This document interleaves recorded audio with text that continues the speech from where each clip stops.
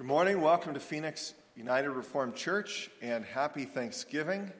It is good to be among the people of the Lord, and it's good to see that among the people that are known to us, there's also, I trust, a lot of family here. We welcome you, especially. And if you're from the community and you are visiting this church, maybe for the first time, we welcome you as well. It's good to be together, to have an opportunity to thank the Lord for his goodness.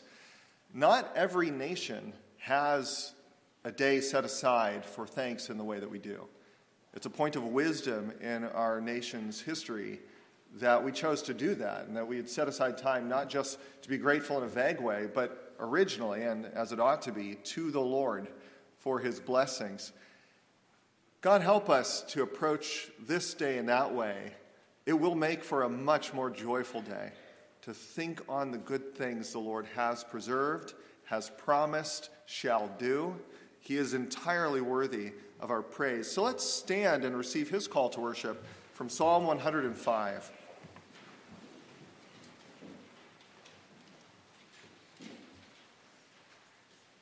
The Lord our God calls us to worship from Psalm 105, which says, "Oh, give thanks to the Lord. Make known what he has done among all the peoples." The Lord has called us into worship. Let's ask him for his help. Let's pray. Heavenly Father, we thank you for gathering a people for yourself from every tribe and tongue and nation on earth, and making of them one holy nation, a royal priesthood, a people chosen to declare your praise. We thank you that this morning you have given us an opportunity in particular to thank you for your many kindnesses to us. Please receive our praise and our honor before you. All these things we ask through our Savior Jesus Christ, for in his name we pray. Amen. Let's sing out to the Lord the song in the hymnal 254, "Let All Things Now Living," and we'll remain standing as we sing.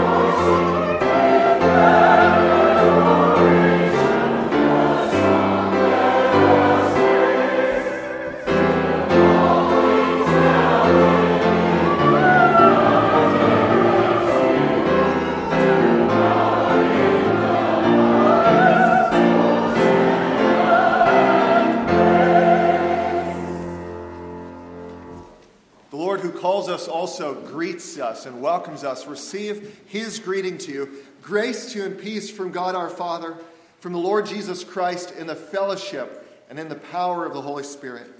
Amen. We'll remain standing, continue our praise together with 249 in the hymnal, "For the Beauty of the Earth."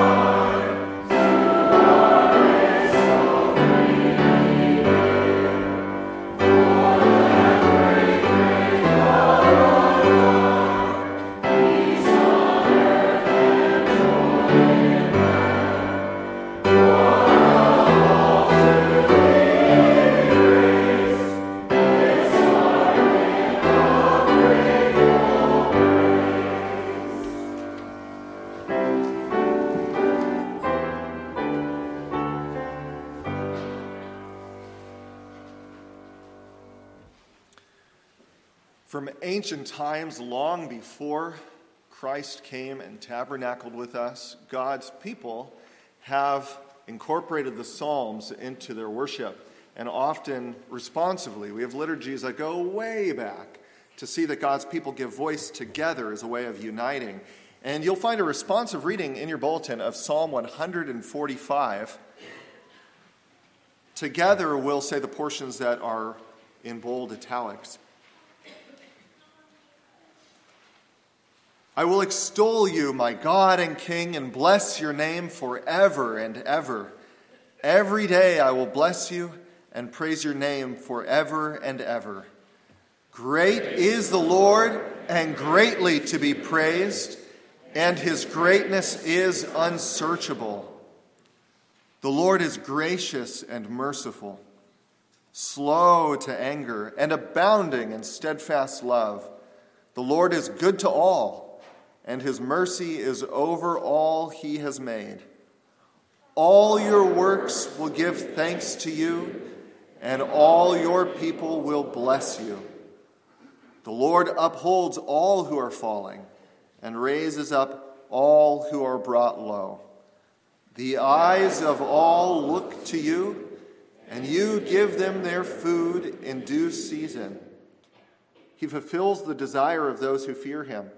He also hears their cry and saves them. With my mouth I will praise the Lord and bless his name forever and ever.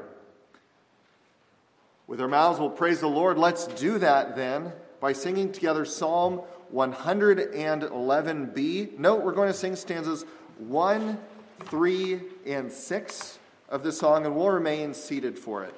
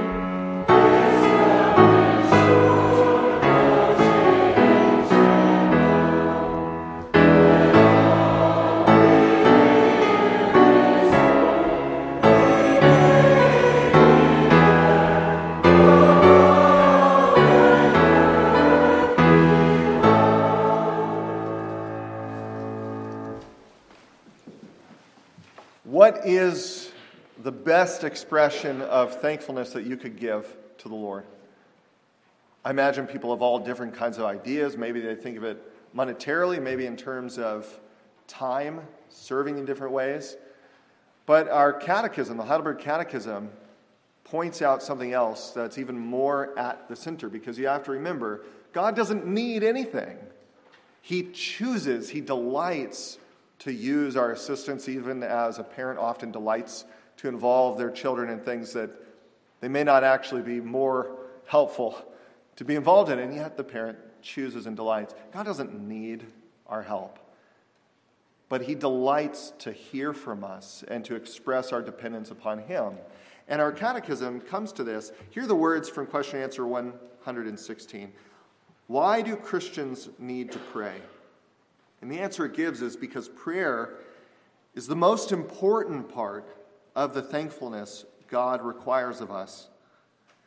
And also because God gives his grace and Holy Spirit only to those who pray continually and groan inwardly, asking God for these gifts and thanking him for them. God has so ordained prayer as his means that ordinarily we should not expect the blessings of God apart from it. And yet when we do pray, we should ordinarily expect to receive the things that we ask according to his will. Let's do that now. Let's go before the Lord in prayer.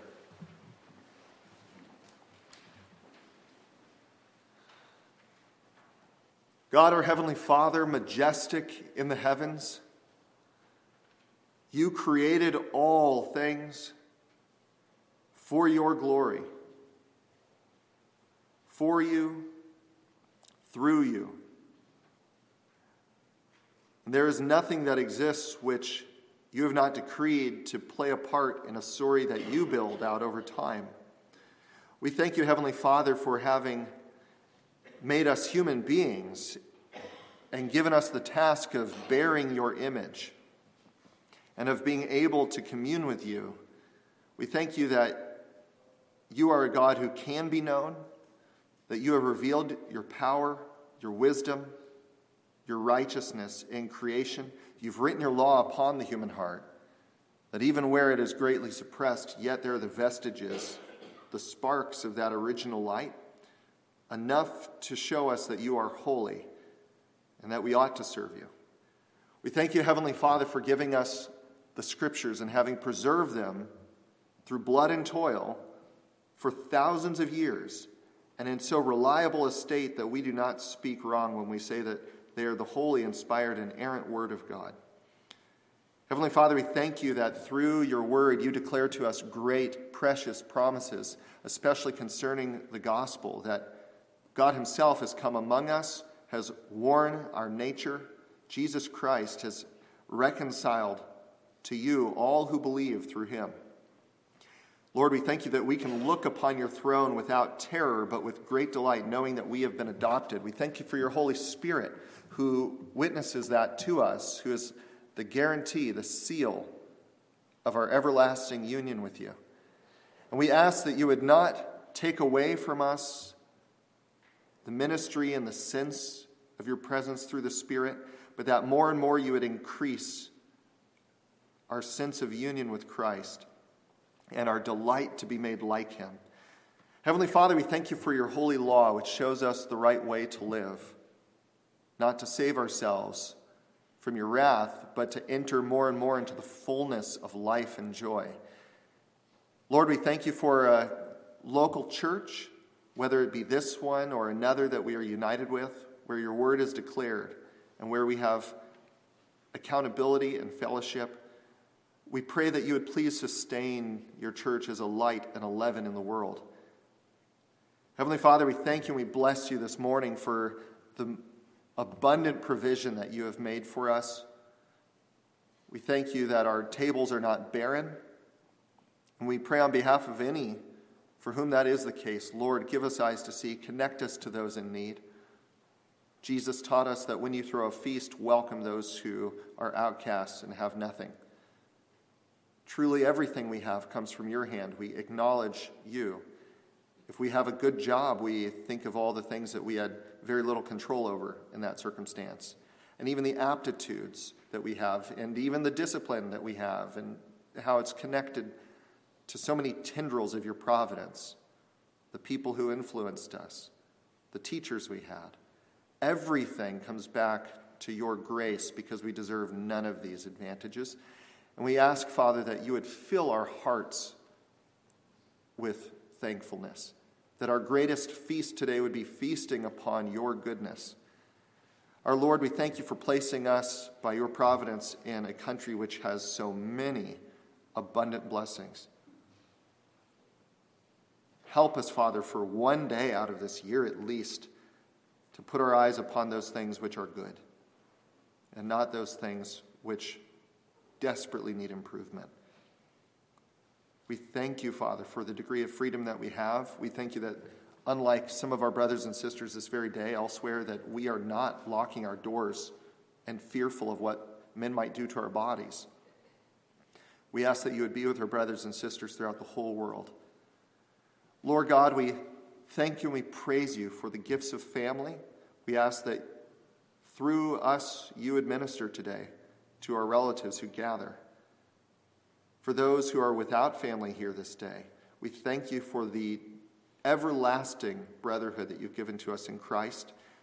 And we thank you that many of the pains, all of the pains that we may associate with family in this life will be washed away forever in glory through Christ. Jesus said, anyone who has lost father, sister, mother, or brother for my sake shall have these and 100-fold more in the kingdom. You've given us the church as a loving mother, as it says in Galatians 5. You've given us yourself as a father, Christ as our brother, and innumerable saints.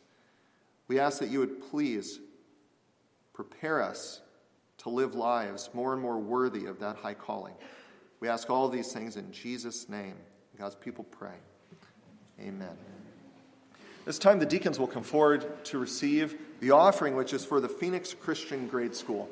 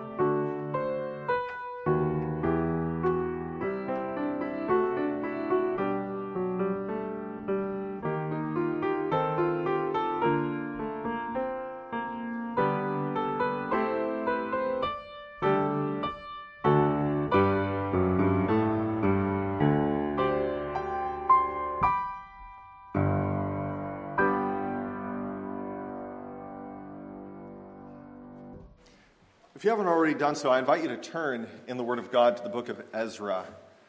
To the book of Ezra, to chapter 3. This is one of the historical books of the Bible describing the period after the Jews, a small portion of them, had returned from exile in Babylon. You may be aware, maybe you're not, and maybe you're one of the children among us who are still forming in your mind the timeline of biblical history. But about almost 600 years before Jesus was born, God's people in the southern kingdom of Judah were conquered by the Babylonian Empire. And when the Babylonian Empire conquered a people, what they would do is sweep down in, destroy most of the monuments in order to partially erase that people's sense of a cultural identity, and then take those people and scatter them throughout the Babylonian Empire, dilute their sense of national identity. It was a kind of forced melting pot. And in that way, many, many nations that used to exist simply dissolved during the time of the Babylonian Empire. And you might have expected that, anyone would have expected that to happen to the Jews as well. But where God makes a promise, where he covenants, he brings it to pass. And he said, I will have a nation. And so, just as had been prophesied, a little over 70 years after their time of going into exile, you now find a group of Jews who have been released back into the land with the blessing of the Assyrian king. They've come back into the land, but what they find is rubble everywhere. The city of Jerusalem is a rubble, and Solomon's temple, which formerly was one of the wonders of the world, is also in rubble. Our text picks up just as the cornerstone of the new temple is being laid. You think maybe you've even had the opportunity to be at a groundbreaking ceremony. They're going to build some huge structure, and there's a lot of cost, attention, investment involved. So a big deal is made over, say, the first shovel being put into the ground. Well, in a culture that largely built its great structures of stone, they would have a cornerstone laying celebration. And that's what we're seeing here in this text, beginning at verse 10. Look with me. And when the builders laid the foundation of the temple of the Lord, the priests in their vestments came forward with trumpets, and the Levites, the sons of Asaph, with cymbals, to praise the Lord, according to the directions of David, king of Israel. And they sang responsively, praising and giving thanks to the Lord. For he is good, for his steadfast love endures forever toward Israel. And all the people shouted with a great shout when they praised the Lord, because the foundations of the house of the Lord were laid. Let's ask the Lord's blessing as we consider his word. Heavenly Father, we thank you. We've already thanked you for the food that you've provided to us this day and many of the external blessings, but we thank you even more for giving us the word, true spiritual bread. We need these promises every day of the week, Lord. We ask that this morning you would so impress them upon us that we would be nourished and that the Holy Spirit would bring us back to these things throughout the week. Lord, we ask that you would be glorified, that we would be first humbled but then lifted up by your love to us in Christ. For we ask these things in his name, and God's people pray. Amen. I want to ask you a question. Is it possible to overstate the importance of foundations? For any children who are here, and you may not know what a foundation is, I'll tell you, the foundation is the part of, say, a house or even this church building that sits underneath everything, and everything is resting on it. And so the structure and the stability of the whole rests upon, it relies upon there being a good foundation. Naturally, over time, that word foundation came to have a metaphorical meaning. It had a certain significance that went beyond the physical structures that stand underneath buildings and monuments. You think in our own time we might talk about a foundation for alleviating poverty. We're using that word to talk about people who are committed to something, to a certain set of structures or commitments, a foundation. Or maybe you've heard someone say that one of the foundations of a marriage is mutual trust. And so the word comes to be extended to talk about those spiritual, social, and moral realities that hold human life together as God intended it. There's an age-old question, and it's raised in the Psalms. In Psalm 11, verse 3, if the foundations are destroyed, what can the righteous do? Now, that would have connections in a literal sense, obviously. If a church building has a bad foundation, well, what's the church going to do about it? They can't just ignore that, right? Some type of correction, repair, if possible, must be done, or they have to get a different building. But in a spiritual, in a moral, in a social sense, that has even more weight. If the foundations are destroyed, what can the righteous do? The whole structure is in danger of collapsing. Jesus tells in one of his parables about a person who builds his house on the sand, not with a proper foundation, and then a storm comes and sweeps the whole thing away. For Israel, they went through this in a most visceral and a real way when the foundation of Solomon's temple was literally overturned, because that's what the Babylonians did. They came in and they didn't just occupy the building and enjoy it, turn it into a museum. They wanted to erase the significance of that building and the God associated with it. And so they overturned everything. They destroyed it. They separated these stones. And think of the commitment, by the way, if you have any idea, we'll come back to that, just how big some of these stones were. They want this thing gone. And for Israel, when that foundation is destroyed, with it goes their sense, in large measure, of everything that they held dear.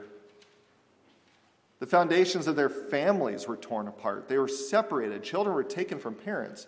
Millions died or were scattered across the empire. Their way of life, their government, their morality, whatever vestiges people were holding on to, seemed to dissolve as they were scattered into a pagan empire. And understandably, many people would have felt like there's no coming back from this. There's no hope. And it'd be a time of weeping. And we, of course, are tempted at times to focus so much upon former foundations, the way that we think things should be, and remembering how they were. And we might weep for that. But on this day, the Lord is calling you to set your attention not on how things were, but upon his promises concerning his power and concerning what he will do in Jesus Christ. We give thanks for his power to restore foundations, and that we have a firm foundation in Christ. The Lord is calling you. It's not just a recommendation this Thanksgiving Day. He's calling you. Rejoice in these things. And so as we consider this text, we're going to do so under two main headings. I'll mention them each as we come to them. First is this. The Lord wants you this morning to give thanks that foundations can be restored. Foundations can be restored. And we need to remember that when we look at foundations that are broken. Look with me at verse 10. When the builders laid the foundation of the temple of the Lord, the priests in their vestments came forward with the trumpets, and the Levites, the sons of Asaph, with cymbals to praise the Lord. The organization of praise made perfect sense when you grasp the seeming impossibility of that moment. We might think 70 years, that's a long time to wait, but in reality, they thought this day would never come. They'd be waiting 700 or 7,000 years because it seemed so impossible that they would see their temple being restored as a place to meet with, worship, and honor their God. And yet God did work. He laid it upon the heart of the king of a different power that then crushed Babylon. He laid it on the heart of that king to show favor to Ezra and Nehemiah, these leaders. And surely people would have thought, where is the money going to come from? Stone is in the earth, but labor is not cheap.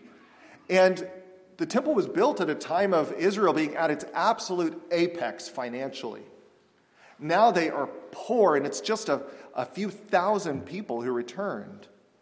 If you can grasp just how many people are needed to move one stone, this is a major undertaking. Where is it going to come from? But then the Lord moves upon that king to even provide financially for them.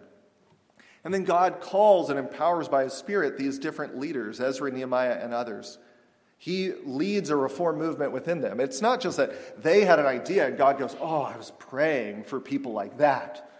I couldn't restore the foundations until they were born. No! When God wants to do a thing, he makes it happen.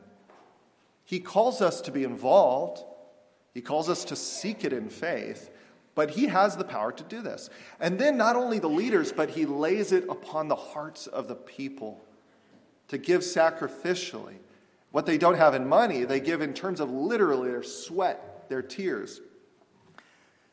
Archaeologists in 2007 conducted studies of a quarry that stands some ways outside of Jerusalem. And there's zero doubt in the minds of modern archaeology concerning what that quarry was used for. It was used to draw out the stones of the temple, of the two different temples. And so studies were done to see how big were these stones. The largest stones used in the structure would have been for the foundation. And they find cuttings. These things don't just go away. That's one of the beauties of stone. They can measure and see how large were the individual stones that were moved. And some of the largest stones are between 28 and 36 feet long. 28 and 30. So we're talking our building, a single stone. And it's not wafer thin to make it as lightweight as possible. Don't think a counter. These are big stones. The calculated weight for some of these stones is above 500 tons. To put that into perspective, that is 100, and in terms of the weight, 150 Chevy Suburbans welded together. And then stacked as high as the Eiffel Tower. 150. That's one stone. One. You don't just get people to want to do that for no pay. God laid upon the heart of his people the value of worship, of having him in their presence. That's what they wanted. They want God to be in their midst, and he can move, he can restore foundations in an apparently impossible time. Of course, he uses human effort, but it's he who gives the power. It's he who deserves the praise. Psalm 90, verse 17 says, "Let the favor of the Lord our God be upon us, and establish the work of our hands upon us." Yes, establish the work of our hands. The foundation of any foundation that we would work towards is the Lord himself. That's of such great comfort to us when you think about what areas of your life you're dwelling, you want the former foundation, or you realize there isn't even a foundation. Maybe that's a marriage that's foundering. And you wish things were the way they were, and you say, it can't possibly be. With the Lord, it may be. I can't tell you, I know in your circumstance what will be accomplished. He calls you to work towards whatever he would bless, to do so in faith, to take up the sword and the trowel, to be about your Father's business. But there's no place to have no hope. That may be concerning schools, not just our Christian schools for which we took an offering this morning, though we can remember a time when there were far more of those. But also for our public schools. Could they be better than they are? For our homeschooling, could that be more developed? And people say, it's not like it was in some area. But with the Lord, maybe it shall be better. We don't have place as Christians to say, the good days are behind us. We don't know what God might do. He calls us to give thanks. I think historically the example of a pastor, and that's all he was at that time. He was a young man, Abraham Kuyper. I'm sure some of you know the name. He eventually became the president of the Netherlands. While he was a pastor, a number of older members in the congregation began to evangelize him. That's a problem when you're trying to convert your pastor to belief in Jesus Christ. He didn't believe that Jesus was raised from the dead. He denied miracles.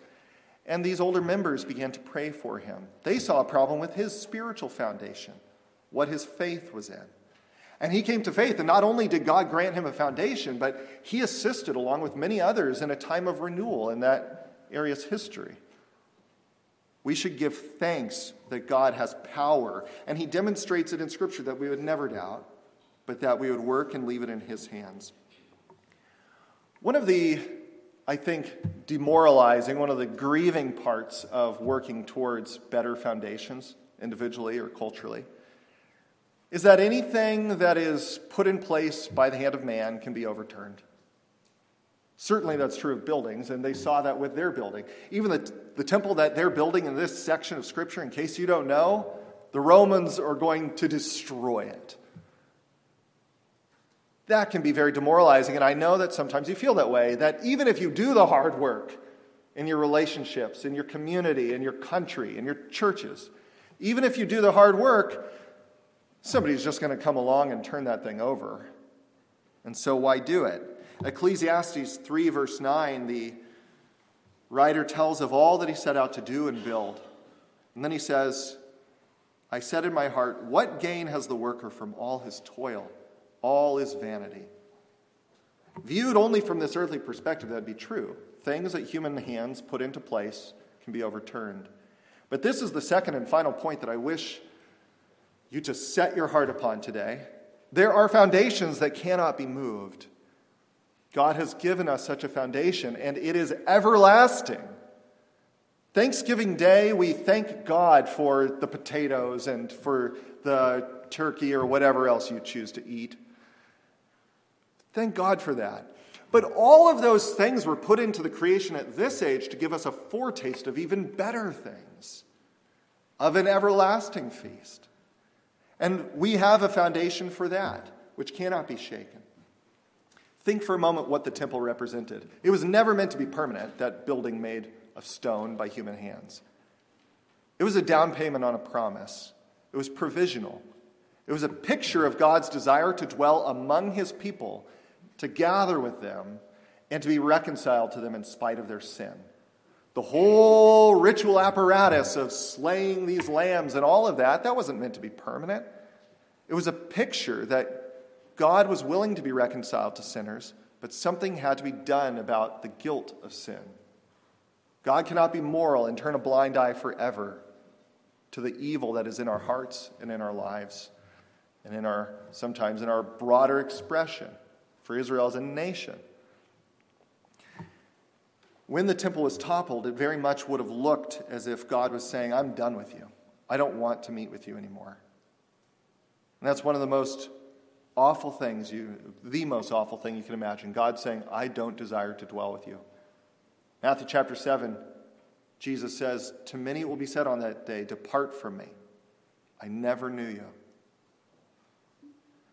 But God has given all who look to him through Christ a foundation that cannot be shaken. Look what it says in verse 11.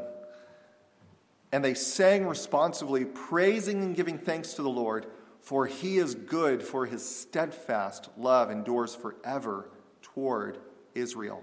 The word steadfast there, the Hebrew term simply means covenant, unbreakable. It's not going anywhere. He made a promise. And his steadfast love is toward Israel.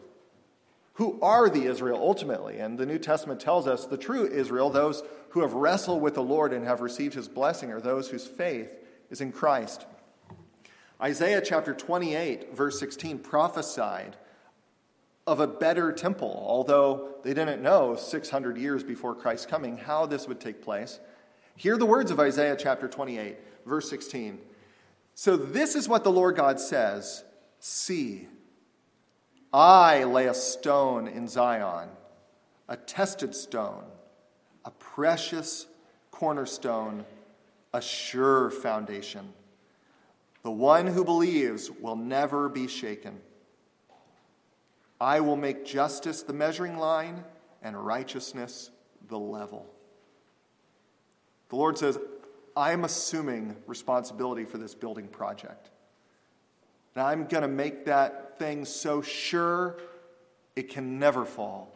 But then how does he do it? In Acts chapter 4, verse 7, Peter is standing right outside the temple, the physical earthly temple, and he addresses all of these Jews who have been gathered for Pentecost. And he says in Acts chapter 4, verse 7, or rather, he was asked, by what power or by what name did you do this miracle? Then Peter, being filled with the Holy Spirit, said to them, rulers of the people and elders, if we are being examined today concerning a good deed done to a crippled man, by what means this man has been healed, let it be known to all of you and to all the people of Israel that by the name of Jesus Christ of Nazareth, whom you crucified, whom God raised from the dead, by him this man is standing before you well. This Jesus is the stone that was rejected by you, the builders, which has become the cornerstone. And there is salvation in no one else, for there is no other name under heaven given among men by which we must be saved. God has one meeting place. Just as there was one physical temple in the world, and you couldn't just go into whatever temple in any country and worship their God, and God would receive it as his own. No. He had one meeting place, as a symbol in that time. But the reality is Jesus Christ, and you come to God through him, through faith, that he was crucified, and in his crucifixion, he suffered all the physical and spiritual judgment that we deserve. In his resurrection, he has given testament that he truly was righteous. Death has no power over him. You come through Christ knowing he is a cornerstone that cannot be moved.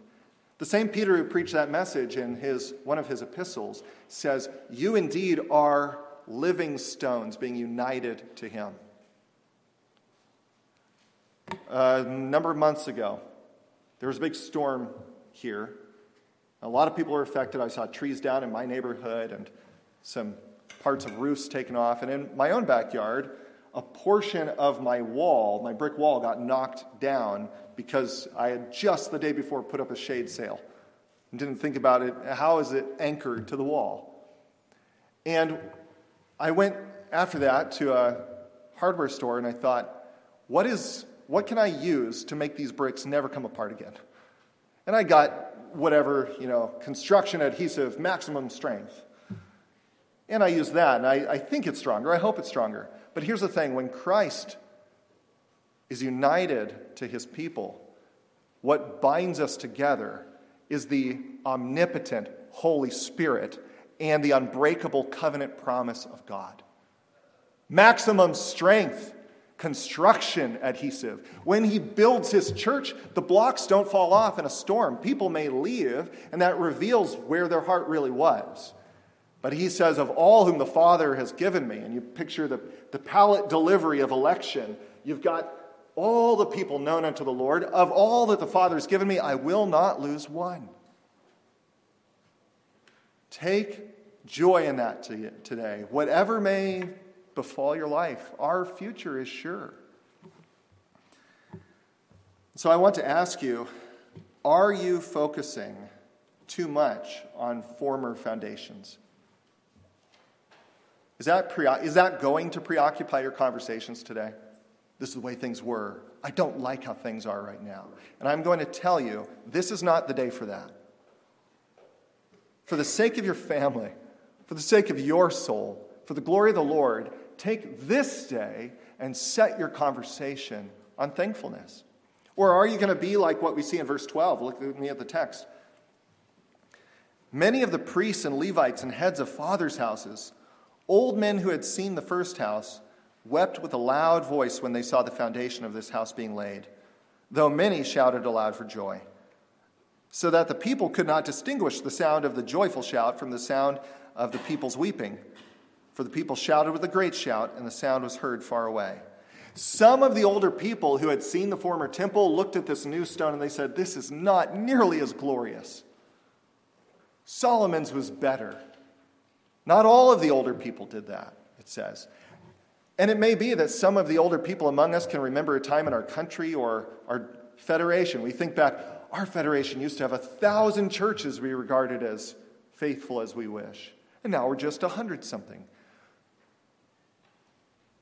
I hope that your weeping is drowned out today. This is a day of thanksgiving. And the Lord calls us to praise him. First, I encourage you, praise him for what foundations have been restored. Isaiah 26, verse 12 says, O Lord, you will establish peace for us, for all that we have accomplished, you have done through us. We just celebrated 25 years as a local church.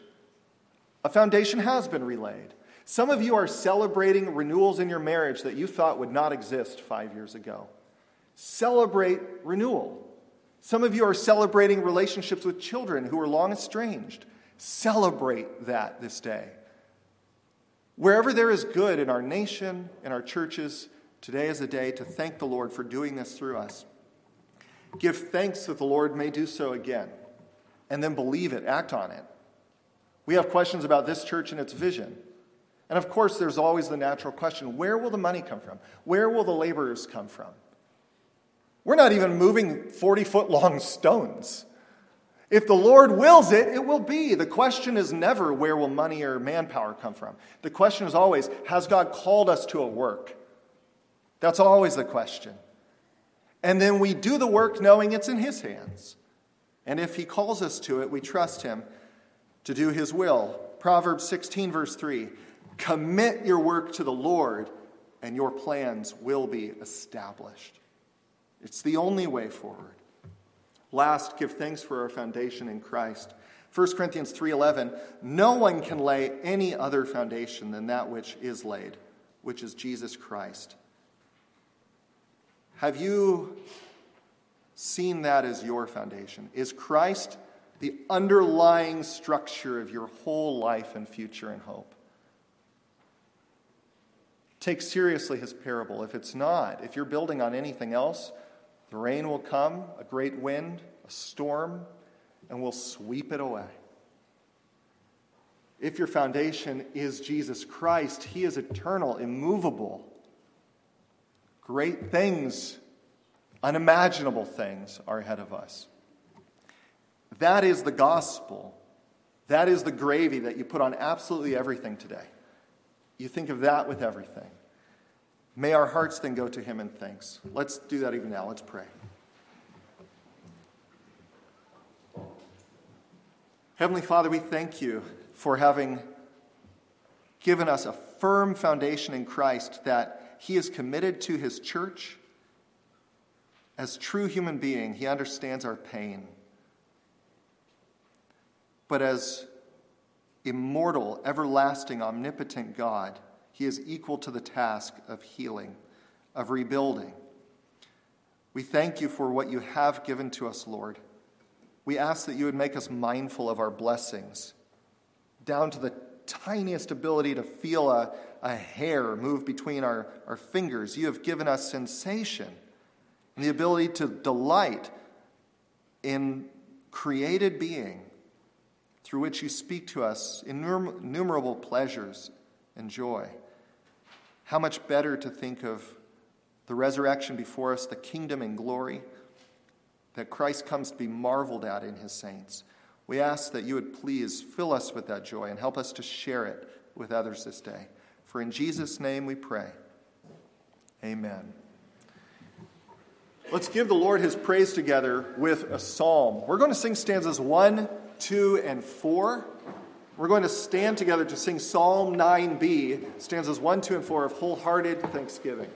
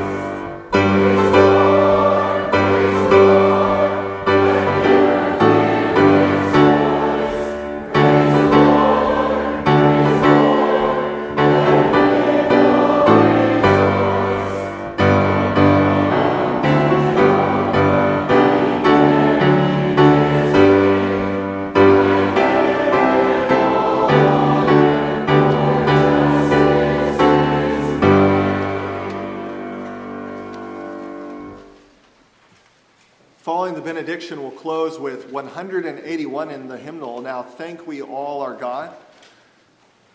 Brothers and sisters, receive the Lord's blessing from Colossians 3. The word of Christ dwell in you richly, filling your heart with thankfulness to God. Amen.